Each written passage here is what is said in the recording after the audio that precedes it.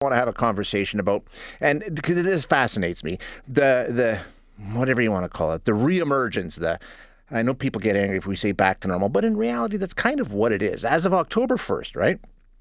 Saturday, the last remaining rules for travelers in and out of Canada will be gone. We've talked about that. That means, as far as COVID-19 public health restrictions in place in this country, there are none, right? So, back to normal, okay? Let's say it. But when it regards to going back to the workplace, it's not normal. A lot of places are not going back to normal, and they've made a conscious decision not to. They liked some of the things that happened over the course of the pandemic. It made sense, but it's an adjustment, and there are definitely some issues. So let's get into that and why it's happening, who's sort of driving it. We're going to chat with Alona Doherty now, who is the managing director of the Youth and Innovation Project at Waterloo University. Did I say that correctly, Alona? You did. Excellent. Good. Okay. So we're talking primarily about young people, really sort of redefining what it means to be part of the Canadian workforce, right? Yes, indeed. Yeah, young people often tend to be the ones who are pushing forward change, thinking about things in a new way, and that can make some of us uncomfortable, certainly. But yeah, they often are the ones driving change. And what's it about? It's not about necessarily how much they're getting paid. It's about a balance, right? Having a work-life balance. Absolutely. I think, I've certainly felt that with young employees who worked with me in our work, that there's really this desire to not see work as everything, which I think certainly I'm kind of on the edge of Gen X and maybe an elder millennial, as they're called. And I think with my generation, both of those generations, this kind of hustle culture and this sense that work was everything was what we assumed. And certainly with newer, these younger generations, so we have Generation Z, and then the youngest ones right now are Generation Alpha. We're seeing this desire for mental health and well-being really being their primary thing that they're worried about. Yeah, and they're not messing around, right? Like if they can't find it, they're gone. They will leave. We've seen this great mass resignation throughout the pandemic. Indeed. And certainly I think we've seen that across generations. It's not just Gen Z. But yeah, I mean, that's one of the things I really love about this generation is they're not willing to put up with it, and good for them. I think I wish I had been brave enough when I was younger to say, no, this isn't right. I would like something different and really fight for it. So it's great. What is it? Can you define what it is they're looking for? We say work-life balance. Okay. Well, what does that mean? So I think we've raised this generation, and that's something we need to really recognize, is it's the parents of these young people that have really set the stage for what these young people are like. And I think they're incredible. They're emotionally intelligent. They recognize the importance of mental health. And so that's what they want to prioritize. And honestly, we live in a context with whether it's extreme weather events or whether it's the pandemic, that is really stressful.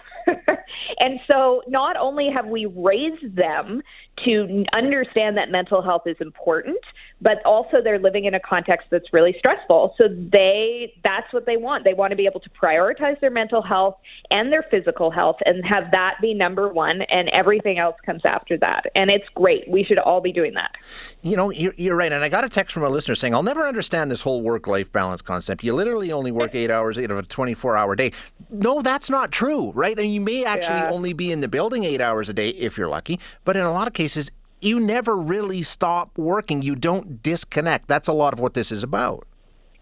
Certainly. It's about that. It's also about recognizing, and we hear this often, is you don't quit a job, you quit a boss, right? Yeah. We have some pretty, terrible practices when it comes to management, where we're not actually treating people very well. So I think this young generation is not willing to put up with that. And that's, when you have a terrible boss, it's extremely stressful, right? So again, you might leave the building, but you're not leaving behind those experiences and how that made you feel. So those are certainly some of the things that young people are really concerned about and want to see changed and are willing to, again, vote with their feet.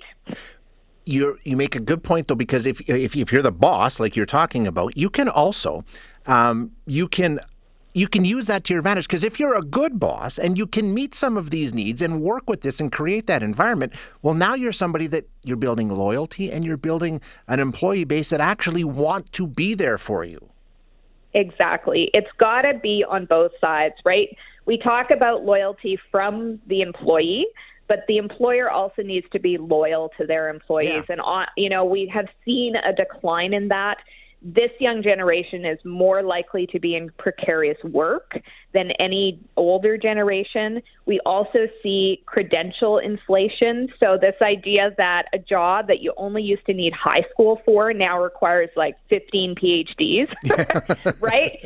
So, and you don't actually need those credentials to do the job. It's just, a way that folks are kind of eliminating people from who they're considering for the job. So again, young people are feeling a lack of loyalty from employers, and that needs to change. And young people want folks who are open-minded, curious, willing to listen to them, willing to work collaboratively with them, and really recognize their unique abilities. We like to say in our work that young people are the innovation engine of companies, and they should be really seen as that, as the ones who are going to challenge the status quo. And so bosses need to start recognizing those incredible talents. Yeah, because it's not like they're aging out or going away. That's the future. That is the workforce for the next 30, 40, 50 years. So you better deal with it on their terms. Well, and I would also say that there's going to be other generations coming up. And the reality is we all have to be comfortable with change. And we have to be willing to be uncomfortable when a young person challenges us and makes us think in a different way. So it's not just, okay, get used to Gen Z, or Gen Z. What we need to do is get used to being more flexible, more open, more collaborative in the workplace, because that's how you cope with change. It makes perfect sense. Ilona, thank you so much for your time today. I really appreciate you joining us. It was my pleasure. Take care. It's Ilona Doherty, who is the Managing Director of the Youth and Innovation Project at Waterloo. Hi, it's Shauna, and I might be a bad parent because my kids think French fries are vegetables. Hey, it's Ryan, and I might be a bad parent because I went out for wings when my wife was in the hospital after giving birth. Johnny here. I might be a bad parent because in my house, the tooth fairy gives pocket change. But we're not alone. Len emailed us and said his 6-year-old daughter's Tarzan moment going from love seat to lazy boy by curtains made him more proud than any dance recital. And Andy left his 2-year-old at the rink. All right, guys, I'm sure we're not alone. Like Andy's kid. For stories and confessions like this, make sure you check out our podcast. It's called Bad Parents, and it's available wherever you get your podcasts. I left a glove at the rink.